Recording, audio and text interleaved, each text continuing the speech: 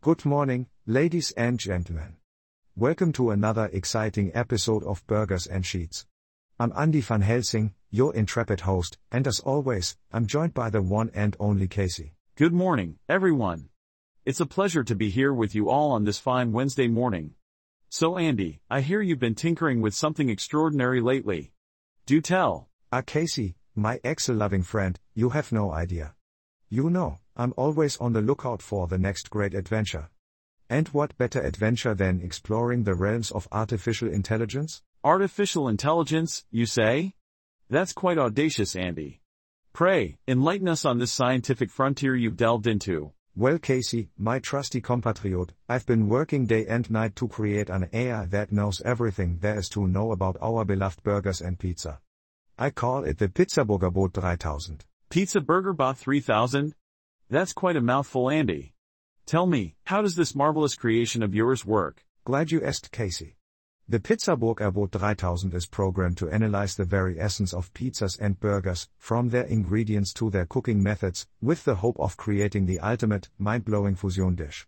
It's a true culinary adventure in the world of AI. Well, I must say, Andy, your ambition to combine pizza and burgers is certainly intriguing.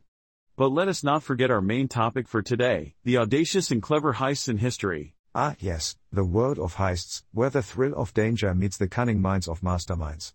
Shall we regale our listeners with some fascinating tales, Casey? Absolutely, my bearded friend. Let's start with the grandest heist of all time, the theft of the Mona Lisa from the Louvre in 1911.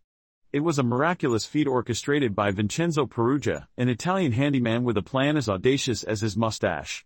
Casey, you have a way with words.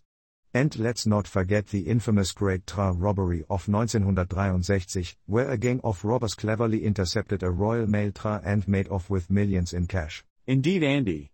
It takes a certain level of brilliance to orchestrate such meticulous heists. And speaking of brilliance, how about the legendary thief, Carmen Sandiego? Her global escapades had us captivated as we attempted to track her movements. Carmen Sandiego.